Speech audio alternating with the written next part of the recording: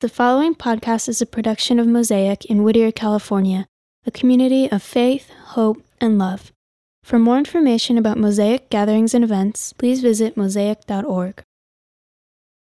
Hey, we have another guest speaker today. We have a couple of folks actually today. I've known this person for most of my life. In fact, I've known this person longer, almost as long as, let's see, the only people I've known this person longer would be my mom and dad. And she sometimes has been both to me. So, hey, folks, give a round of applause to my wife, Lilia.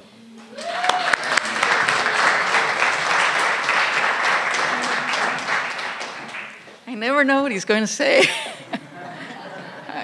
I love it that we're going through the Psalms. When I was a new believer, I was just so excited that there was actually a God, because I had been looking for purpose. I've been looking for reason to keep going, and then God came into the picture, and I just knew that there was a God. I knew that there was purpose. I knew that there was reason, and everything changed. But as time went on, and you start living your life, and you get up in the morning and you look in the mirror, and life just happens, that mundane, ordinary life that happens to all of us, and the things that come against you, the ordinary things and the extraordinary things. I remember I used to think, does God really understand what it is like to be human? I know that in history, he invaded history, and he came down to do so many things. He came down to show us that he knew what it was like to be human, to show us that he understood what we're going through. And then I thought, okay, I know he was here, but does he really? I live in Whittier, I grew up in East LA. Does he understand that sort of thing? And then, but as life was going on, I started reading the Psalms, and I knew. You read the Psalms, and there is humanity. You don't hide. He doesn't. The people that wrote it were just being themselves, and it was poetry, and it was music, and it was beautiful, and they talked about the same things that we all go through, the very human things, the things that beset us, the things that we feel, whether it's negative or not. They didn't run away from them, and I appreciate that so much about God, that he didn't clean any of this stuff up. They were just being themselves. And one of the songs that would always stand out to me, just because the beginning was just so stark, and it just spoke of the things that I felt as I was going through life. It was Psalm 22. Psalm 22 begins, my God, why have you forsaken me? Why are you so far from saving me, so far from the words of my groaning? Oh my God, I cry out to you by day, but you do not answer, by night, and I'm not silent. How many of us have gone through times in our lives where that is what we felt? You would never say it overtly, because you know that God is God, and he's with us, and there is more to life than what we see around us. But there were those times that you felt like, my God, why have you forsaken me? And it could have been something huge. There's huge things that come against us. And in a sense, those are almost those traumatic things that almost drive you to God, because there's nowhere to go, those really, really huge things. And you're driven because there's nowhere else to go. But then there's those things that just live with you, that you're just living with something that you feel no one could know or understand. There's a secret, everyone has a secret heartache, a secret longing. And it could be something that you think that will never leave you, that you're always going to live with this, that God has left you because you live with this. Everyone else is doing okay except you, because you're living with this particular thing. And you feel like, God, not always, but in the back of your mind, why have you forsaken me? When Jesus was here, I love that it says that he was tempted with everything that we're tempted with, that he knew exactly what it was to be human. But it wasn't until the end of his life, towards the end of it, very, very end, when he was going through that horrific thing that he did for us. And I still don't understand the whole of why he had to go through this. But it makes more sense in that there was a point that he experienced humanity up until the point where he was dying, and he had been rejected, and he had been tortured, and no one understood him. His friends had left him. Everything had gone wrong. but at least he had this relationship with God. He'd always existed with God. And then, but even that at the end left him. And he said these words. It's one of those prophetic psalms, or there are some psalms that are, David, when he was writing them, was saying more than what he was feeling at the time. He was actually prophesying something that was going to happen in the future. And Jesus, when he was hanging on this horrible stick, ashamed, and just, it's not like what we think, like, oh, on the cross. I mean, it was a shameful thing. It was embarrassing. It was horrific. He was abandoned and all that. And yet, but he still had this relationship with God. But at the very end, when he got to the point where he said, my God, why have you forsaken me? That's when he experienced what we experienced, like that separation where you feel like, even that I don't have. I feel like God has forsaken me. God sometimes allows us to go through heartache and pain. And he asks, can I trust you with this? Can I trust you with this thing? Will you still follow me, even though it seems like I'm far away? Jesus went through what he needed to go through. He still went through what he was supposed to go through. And I love that these Psalms will talk about how what we feel and what we feel we're going through, and sometimes the hopelessness, yet it always comes back to reality. As real as your feelings seem, there's another reality. There is so much more than what we see around us. There's this whole other reality that God is constantly trying to pull us back into. And yet, my God, why have you forsaken me? And then he goes on. But then he always comforts himself. He said, you are enthroned as the Holy One. Then he goes on with verse 3 in the same psalm. After he said, my God, why have you forsaken me? This is what I feel. He goes, no, there's another reality. You have trusted me with this heartache. You have trusted me. Am I going to just cry and go and live as if there is no God? Am I going to just do it on my own and not trust and not think that he really is the God he said he is? But David would always remind himself, yet you are enthroned as the Holy One. I remember who you are. You are more than what I see around me. There is a world that exists beyond what I can see.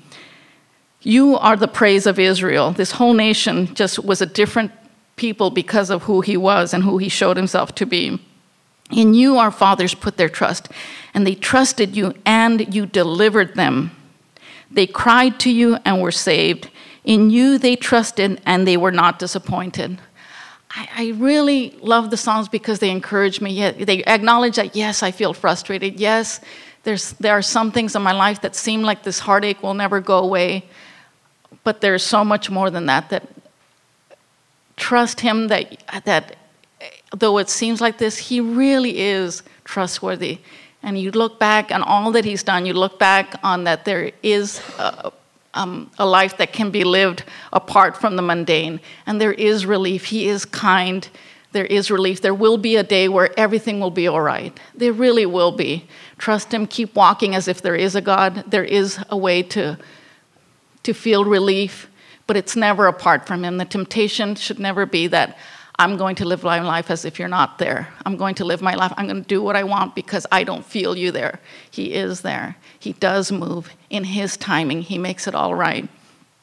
And I love the very end of this psalm. It says, he's talking about that, because of what Jesus said, he was tempted, even though God seemed far apart, he went through what he needed to go through. Because above all, he violated that relationship with God. But because he was willing to go through that, how many lives were changed and what the trajectory of what happened because he said no. And like Job said, though you slay me, yet will I serve you. Because of that, all of history was changed. The universe was changed because he was willing to go through what he needed to be willing to go through.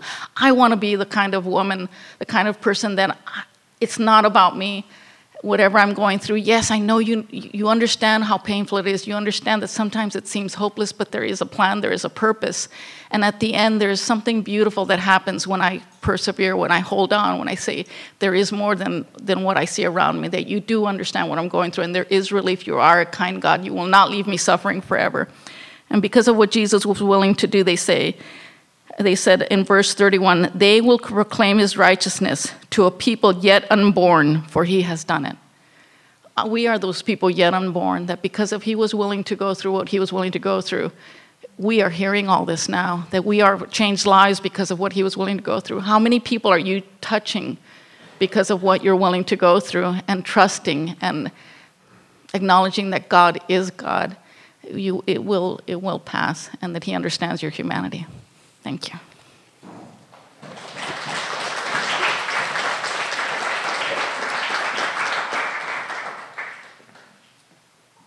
All right. Thanks for that, honey. Thank you. So we have another speaker here. He was here last week, and he's here actually every week. He makes the sound and the visual possible. So please welcome Corey Shaw.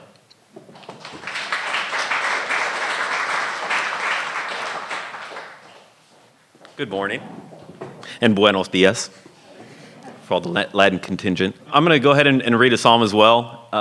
They're not going to put it up, and I don't want you guys to turn to it. If you want to go back to it later, it's going to be Psalm 37. But just listen to it and see what David is pointing out here. He's showing us two different paths that we can take. One is worry, and the other one is trusting. So I'll go ahead and read it. Psalm 37:1. Do not fret of evil men, or be envious of those who do wrong. For like the grass, they will soon wither. Like the green plants, they will soon die away. Trust in the Lord and do good. Dwell in the land and enjoy safe pasture. Delight yourself in the land, and He will give you the desires of your heart. Commit your way to the Lord. Trust in Him, and He will do this. He will make your righteousness shine like the dawn, the justice of your cause like the noonday sun. Be still before the Lord and wait patiently for Him. Do not fret when men succeed in their ways, when they carry out their wicked schemes. Refrain from anger and turn from wrath. Do not fret. It leads only to evil. So David's giving us two paths that we can choose. And see, God gives us dignity. He gives us the dignity of our choice. He's not going to force us to pick one path over the other. But as David shows here, one path is a path of envy, which then turns into anger and then turns into wrath. The other path is one of trusting. And when we trust, we actually begin to do and carry out good works. And those good works turn into joy and enjoyment of life. So on one hand, if we fret or worry, here David tells us that that's an evil thing because we end up doing evil things through that. Or we can trust. And when we trust, we actually begin to delight in who God is and who Christ is.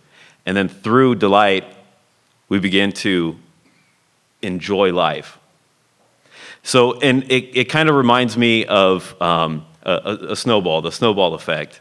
As one flake starts on the top of the mountain and it begins to fall, and it picks up other flakes, and it gets bigger and bigger, and momentum begins to gather, and the snowball gets bigger and bigger, bigger and bigger, excuse me. And before you know it, that snowball has so much force and so much momentum that it can't be stopped. And I think oftentimes anger can do the same thing in us. It starts on the inside with a little thing, and if we don't check it, it can begin to grow. And then as it grows, it picks up momentum. And before we know it, the anger is no longer just a small thing inside of us, but it's actually encompassed us. And we pick up so much momentum that we begin to carry out our life based on the anger that we hold inside. And I think once we're surrounded by that, everything that we see in life, everything that we do, begins to take hold in that context of, okay, how is this anger carrying me through life? And see, here's the thing, is that every mountain, no matter how high it is, it has a bottom. Every mountain has a valley. And at some point, that snowball is going to hit bottom. And depending on how big and how much momentum there is, it's going to depend on how hard that crash is and how devastating it is. And here's the thing, because there is hope. If we allow Christ to begin to work in us, it's not to say that we won't hit a valley and that we might not crash at the bottom, because we may. But here's the thing. As we allow Christ to work in us, He begins to peel off all of that anger. So that when we hit bottom, if we hit it, it's not with the same force that would have been otherwise. And see, what He does is He takes that anger and He sheds it and He replaces it with joy. And here's what amazes me about who Christ is and why He came. He actually created us to enjoy life. So many people think, oh, religion, you're just bound, you're handcuffed. You can't enjoy the things of this world. And that is so wrong. He created us to enjoy life, but see, there's a stipulation there. For us to truly enjoy life and what God has created us to do, we have to delight in Christ first.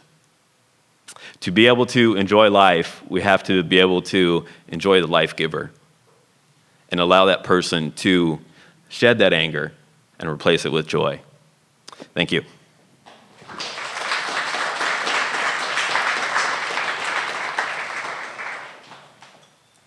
Hey, well, listen, it's funny. Technology is used to communicate, and it's funny how you can be in the same room with somebody, and the technology you use to communicate, you're actually ignoring each other. Have you ever done that? I'll give you an example, because it has something to do with my wife's talk. There are times where we're lying in bed, my wife likes to read. And when I go to bed, I don't know, it's just me, I like to go to sleep. So occasionally I'll tell her, it's awfully bright in here, which is my cue of, I'm done, being patient with the light here now.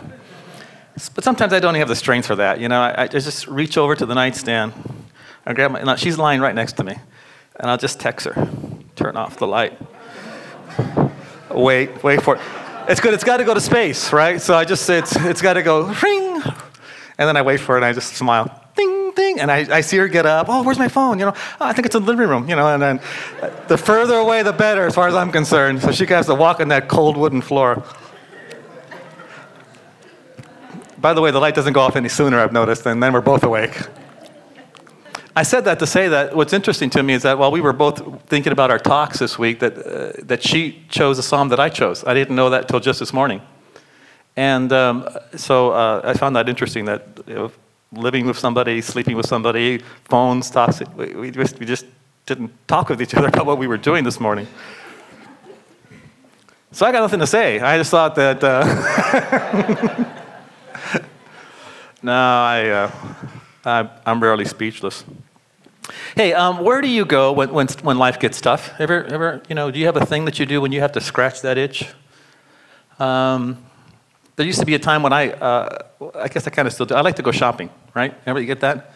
When the going gets tough, it's time to go shopping. I mean, there's nothing like going through the racks of fabrics and wools and cashmeres and silk and linen and, oh my gosh. Let's just dismiss now so I can get to a mall. I need a fix. And don't you love getting something on sale that you wanted? Oh my God, when you see us, those are on sale? And you go, oh, my size. And you just, it's so good,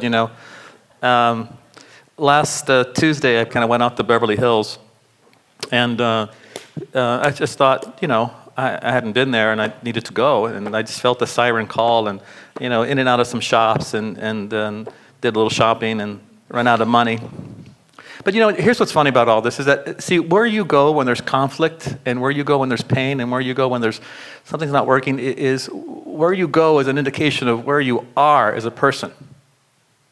See, but some of you, I know that you like to go work out. I have to go for a run, or I'm going to go throw some lead around. Some of you have to go shoot lead. You have to go to a firing range, and you just have to fire off your weapon, which is good that it's there and not in a public location. Others of you have to go create something. You have to go cook or redecorate a room, or you go to your garage and you work on that car. But some of you go to very dark places when you're under stress. You go back to an old habit that used to give you relief that really doesn't quite do it for you. I take it back. It satisfies the itch, but it gives you regrets. So where do you go? Now, when I think about the life of Jesus, you think this is this hugely impossible standard of living. And at some level, all he was doing is showing us how to be human. That's it. This is how you live a life of an authentic human being. This is how you're actualized, that our humanity requires for its fulfillment a connection to the God that made us. And so I think about Jesus and what he would have done when he was stressed. And I find it interesting that many, many times, and I've seen this with some of you, because being involved in technology as a working in the wireless industry that I have done for so many years, I see people, the phones to me are a curse. I mean, they're my bread and butter. They keep my wife in the furs and diamonds that she's accustomed to, but, all right, maybe not. More like polyester and zirconium, but still, she's happy. And I hate to see people on cell phones. I have no idea how much I dislike it. I just figure no one's that important. By the way, if you're that person at Starbucks, we don't want to hear your conversation. All right, I don't care what you did. This and that. It's amazing to me how people now we become. Everybody needs to know about us and our conversations, and I'm just not that guy. At any rate, so the thing about the technology is that how often when Jesus was, processing people and doing stuff, he would actually pull away from people to be alone. In fact, there were times when people would crave more of him. Please stay here, talk to us, teach us, connect with us further. And he would actually pull away. Very anti what we do sometimes as church folks. We figure, we're always trying to draw people in. And Jesus would actually pull away because he needed those moments to connect with his God, to connect to the God that he wants us to connect to. And so that got me thinking further, well, gosh, what did Jesus pray about? And then I thought, Thursday we had a conversation. If you could ask Jesus to pray for you, what would you want him to pray for? And we had different responses, and I thought it was an interesting conversation. And then we looked at John 17 to see what Jesus actually did pray for, how he prayed for us. But I couldn't shake that notion. Were there times when Jesus was stressed or depleted and tired? And the answer was, yeah, there truly absolutely was. You know what's funny? When we think about Jesus and his humanity, we think, at least I did, yeah, he's human. But like my wife was saying earlier, but he really wasn't human, was he? I mean, he didn't have to wash, did he? He didn't have to eat, really? Did he sweat? Did he really touch the ground when he walked? Were there moments that he flashed in anger and violence? Sometimes when I picture Jesus now, it's no longer this blue-eyed Scandinavian with emo hair thing going on. I see a Jewish man about 5'4", 5'5", muscled from working years with his body and tanned, who apparently I think would smile a lot because apparently kids would go up to him. And I know this about kids, they don't go to a grouch. Right? And from what I read in the conversations, people like to talk to him. And he wasn't an ascetic. The man knew how to partay. If there was one criticism about Jesus' life from religious people, was that, man, you drink too much. You eat too much. And you hang around questionable people. Man, may God call us to that. I'm thinking that we would be known as people who enjoy life and enjoy humanity no matter who people are. But the question kept coming back to my head, so what did he do when he was stressed? How did he pray? And as Lily was saying this morning, when David wrote this poem, he was experiencing some profound sorrow and deep, deep grief. Because it wasn't just the grief of the circumstances, which sometimes we can bear. Isn't it the loneliness that really, in the end, is worse? The silence. And it's worse when you experience that loneliness in a crowd, isn't it? You can be at a club or at a person's house, and there's folks, and you're at a large event, you're at Starbucks, and it seems like everybody knows everybody. You know nothing. You don't know anybody. Everyone's enjoying their life, and you're not. You're the only person alone. You are alone. And you wonder, does anybody really care at all? And so it drew me back to looking at those last few words that Jesus spoke on the cross, and I found this incredible moment. What I found incredible about this, because it made me flash back to a moment of my own father who lost some battles in his life. But I recall as a small kid when they took us to church, looking down the pew, watching him as his lips would move silently as he was praying. And I saw this was a man who was trying to connect to God. It didn't quite work in the end. He had some challenges that he just lost to. But then I began to think about Christ. What was he doing at the end there? We think there's just these few things that he said, but the reality is, I think he was praying. As a good Jewish man, he would have known the scriptures, buried into his heart. And unlike us now, we have these references, chapters and verses, and I can tell you to go to Hosea, this, that, and the other, and some of you will find it eventually. But a person like himself, who was steeped in the scriptures, he would just quote the first part of it, and you would know where it was. And so I find that remarkable. What did Jesus pray at his worst profound moment? He said this, my God, why have you forsaken me? And why are you so far from saving me, so far from the words of my groaning? My God, I cry out by day, but you don't answer, and by night I find no rest. You are enthroned as the Holy One. You are the praise of Israel. In you our ancestors put their trust. They trusted, and you delivered them. They cried out to you and were saved. And in you they trusted and were not disappointed. Now here's what some of us I think can really relate. I'm a worm. I'm not even a human being. I'm scorned by everyone. I'm despised by the people, and all who see me, they mock me. They hurl insults. They shake their heads. Quote, he trusts in the Lord, they say. Let the Lord rescue him. Let him deliver him, since he delights in him. Yet you brought me out of the womb. You made me feel secure in my mother's breast. From birth I was cast on you. From my mother's womb you have been my God. So do not be far from me. My trouble is near, and there's no one to help. When David wrote this, he had probably no idea how well he wrote. And when Jesus was reciting this, he was reciting something that was its most profound fulfillment is really only met in the experience of Jesus Christ. But being human, we can sort of parallel the experience as well. And so he expresses these words about no one able to help him. If you were to read the psalm, you'll see a person processing. Here's the thing that's interesting to me, is that Jesus still calls him, you're my God, but you've abandoned me. And that phraseology I find very interesting. That he recognizes him that you are my creator. You gave life to me. You were there at the moment of my conception. You've always been with me. See, some of you are thinking that I need to start coming to church and, I want to connect maybe, and you're wondering if God is interested in you. And I can tell you, God's always been part of your story. Incredibly interested in you.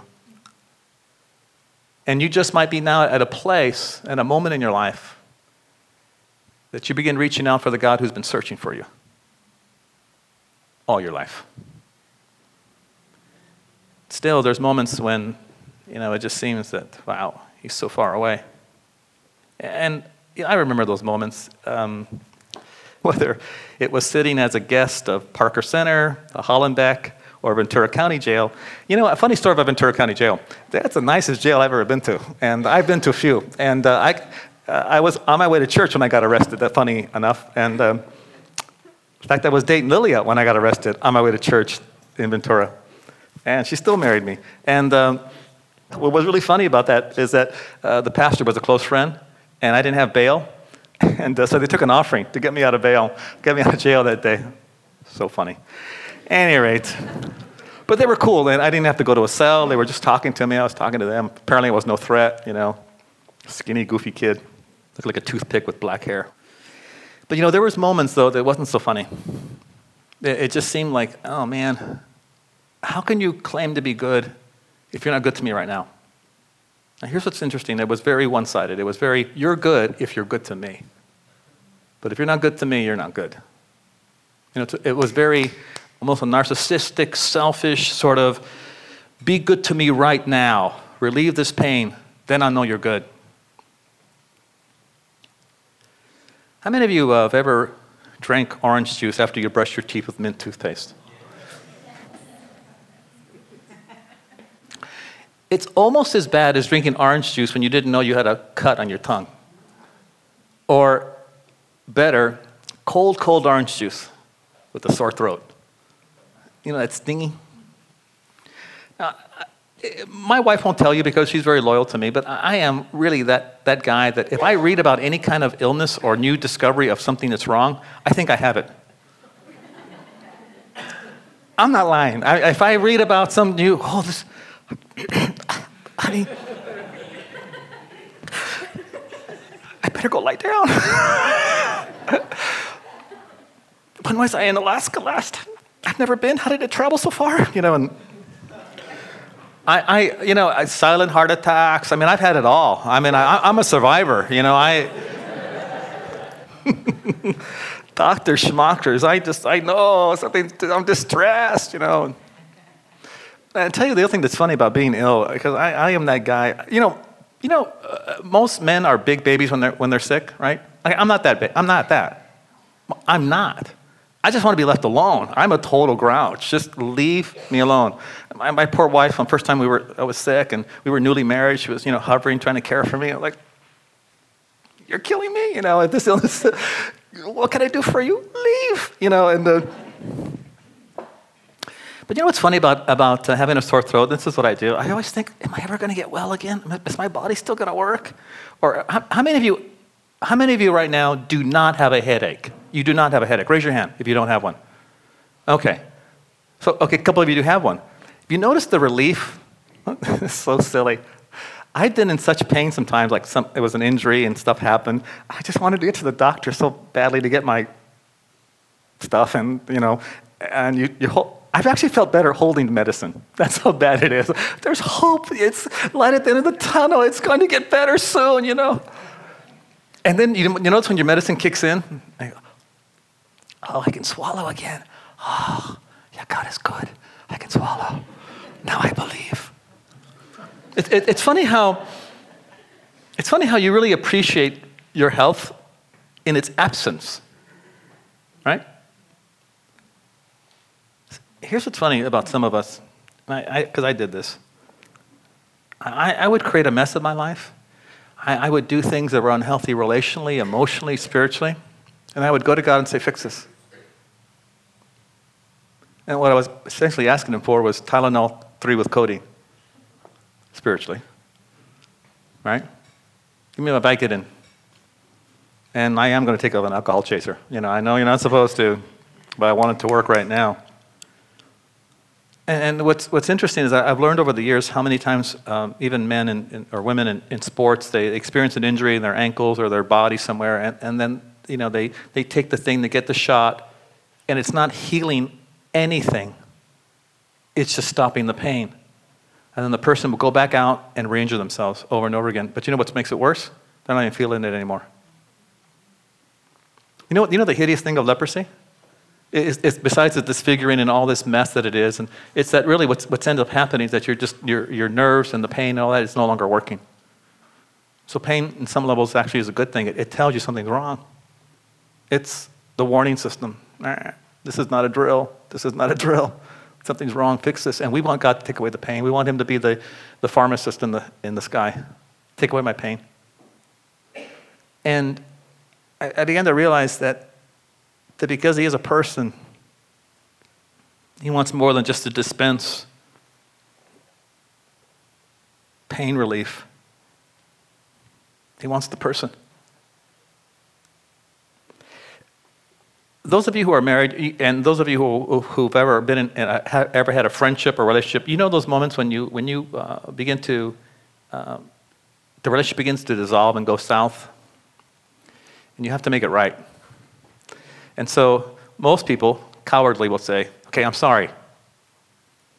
And the person will think, who's been totally disparaged and discounted, well, and then when you realize that there's no connection back, you go, I said I'm sorry, right? Have you noticed it's really never the words. It's the soul-to-soul conversation. It's the thing that's not spoken. This is why, in many times when my wife and I have talked to young couples about to get married, we usually say two things. First of all, buy a good couch, because one of you will spend a lot of time on it.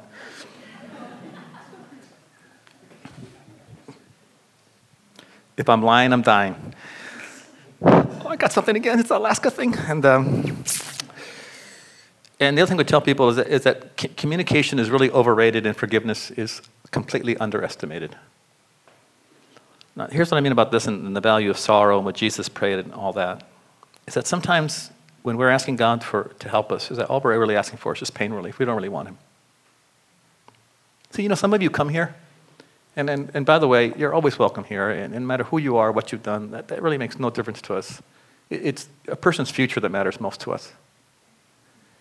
But you come here, you get loved on, you get invested in, and people who care for you in a healthy way, and you feel healthy, because health has a way of giving you health into your soul, and then you go back to do something that made you hurt in the first place, that caused your loneliness, that caused you to seek community in the first place. And you're not connecting the dots. Strange. You come here for the Band-Aid. You come here for a little bit of pain relief. Sometimes I get text messages from people that just want to reach out. Hey, I'm thinking about you. How are you? Hey, man, I love you back. And then I don't see them for a few days at all. And then, something had gone south in their life. Here's the thing that I think will happen. And I'm going to jump to another psalm to close this part. Is that when Jesus was at his most profound sorrow, that he went to connect with the God that he loved and he needed. You'll always be loved and cared for here. But there's got to come a time when you connect to the God that actually loves you more to make you the person that you can become. Another thing that Jesus quoted or said from the cross is found in Psalm 31. So let's turn there as it flashes up on the screen. Psalm 31.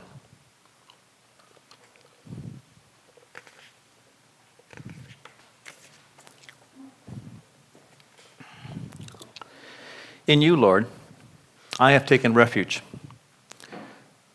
Let me never be put to shame. Deliver me in your righteousness. Turn your ear to me. Come quickly to my rescue. Be my rock of refuge, a strong fortress to save me. Since you are my rock and my fortress, for the sake of your name, lead and guide me. Keep me from the trap that is set before me, for you are my refuge. Into your hands I commit my spirit. And this is the part that he didn't say. Redeem me, Lord, my faithful God. And, didn't say that because he was redeeming the world. When you make a promise, there's something about you that's committed in the promise, isn't it? And I noticed that really a promise is only as good as the person that's going to keep it. Right? Those of you who are married, you made a promise, right?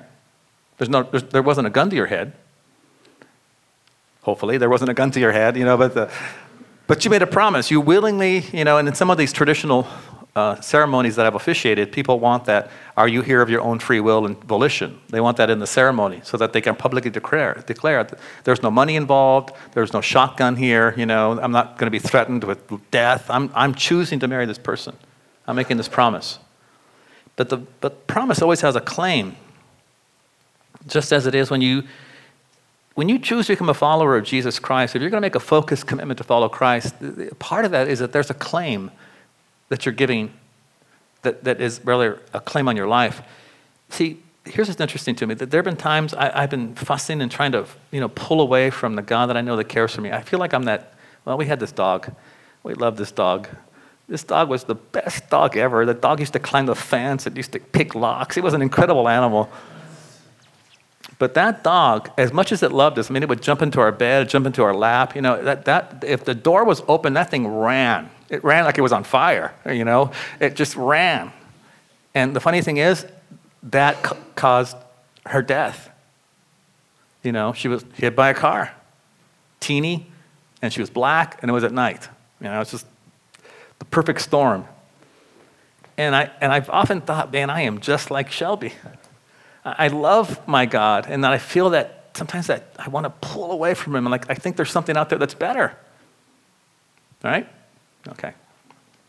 And I forget that he has a claim, and that sometimes when I'm whispering and thinking in my head about why do I do this, and I'm so sorry, and he says, it's okay. I know you're faithless, but I'm faithful, and I took your vow seriously. I'm never letting you go. We get injured, and we want to be healed, and we just go back to do the same thing over and over again.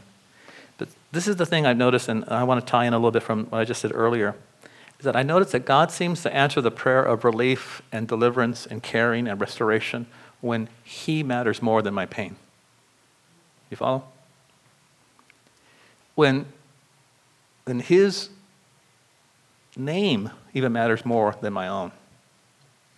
And I told you last Sunday that there came a point when my life was just so mixed up that I thought, I just needed to confess to somebody to get help. That my restoration was more important to me than my reputation at that point. And God always seems to respond when he matters more than the gift that you're even seeking from him. I love you. And even if you never treat me well again, I'll still love you. But that's the paradox, because he will always outdo even the best thing that we think we can imagine to happen to us. He's just that kind of a God that just continues to give and give and give. But I find that sometimes there seems to be, and like in this apology example earlier, we're just sometimes saying the words. We don't really want the person. When I began to love God more than I even loved myself, a couple years ago, I wrote an article, that Love is Death.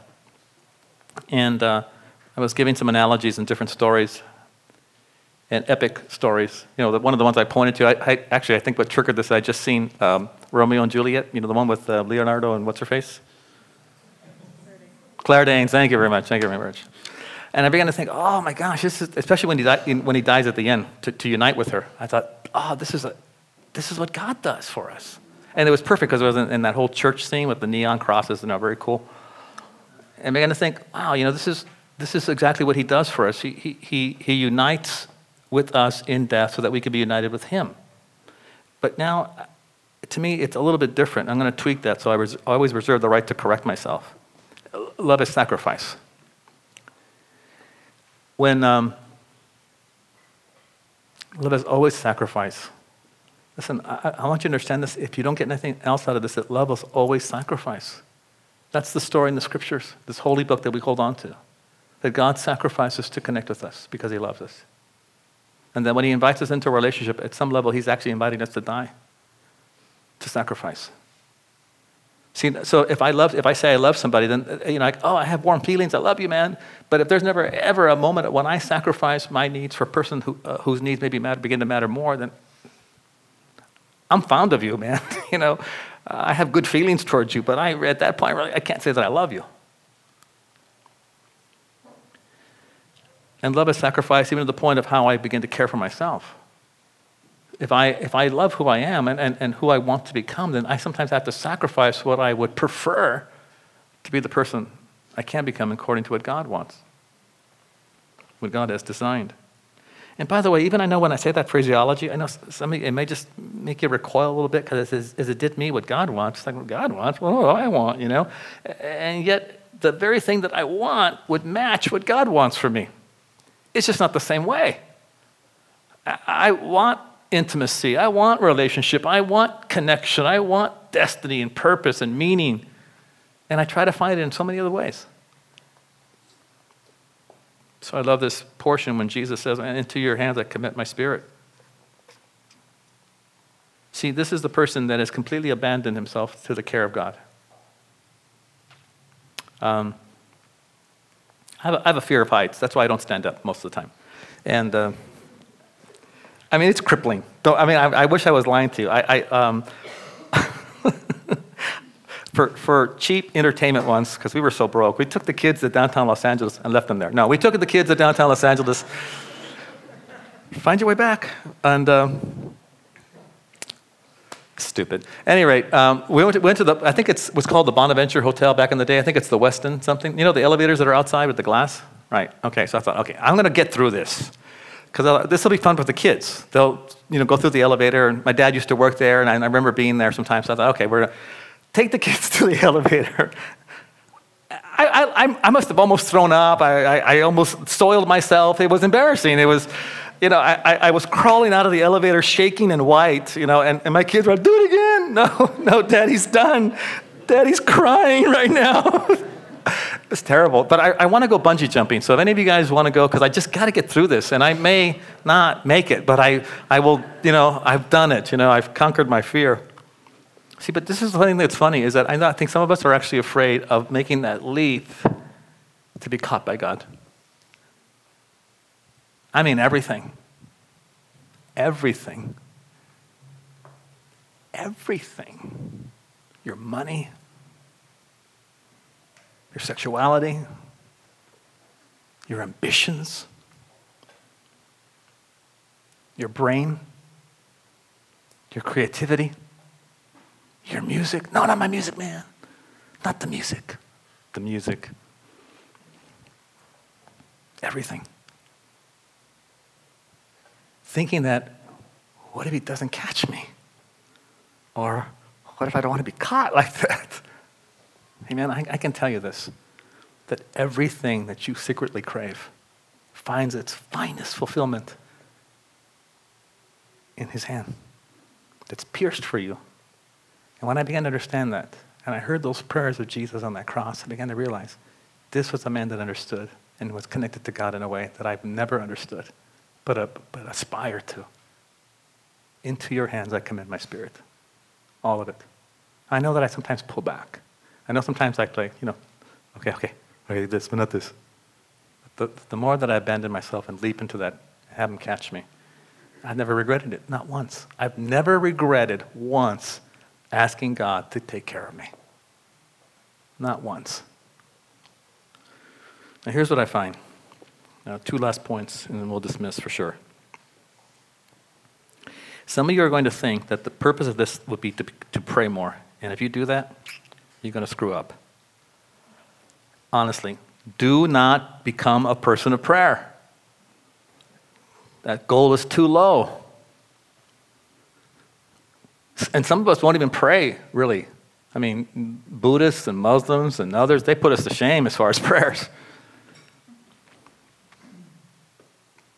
Be a person who connects to the Spirit that speaks and listens and hears through your prayers, not just a person of prayer. And here's what's funny. When I began to think this way and began to refocus my attention on, I'm going to pray more, I'm going to pray more, I'm going to pray more, and then, I'll forget this prayer, man, it's not working, and my knees hurt,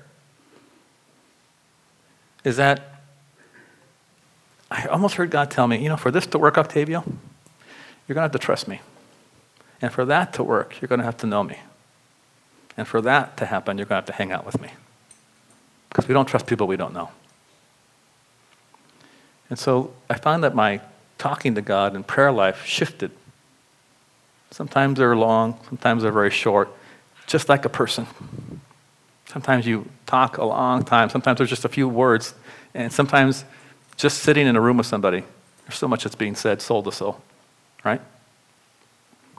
So let me encourage you to do this, to be a person who connects with the God that lives, that hears, that cares, and that speaks.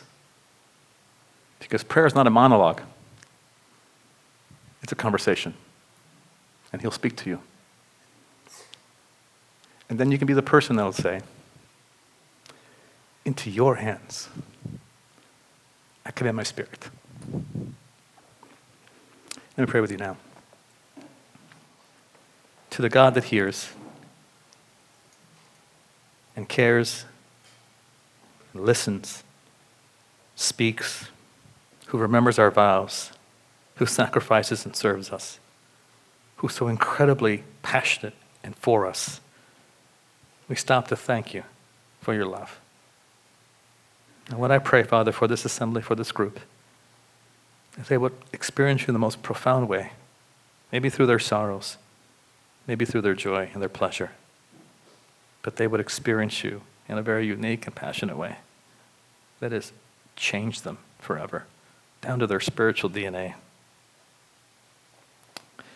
I pray that as we continue through the book of Psalms, that they would find themselves in these stories, these poems, these blogs that you gave us to help us understand that I truly know what it's like to be human. I am so truly interested in your life. Thank you for your words and your kindness, and just thank you for you and who you are.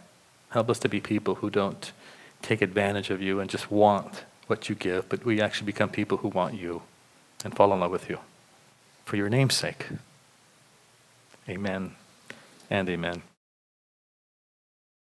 Thank you for listening to this production by Mosaic Whittier, a community of faith, hope, and love.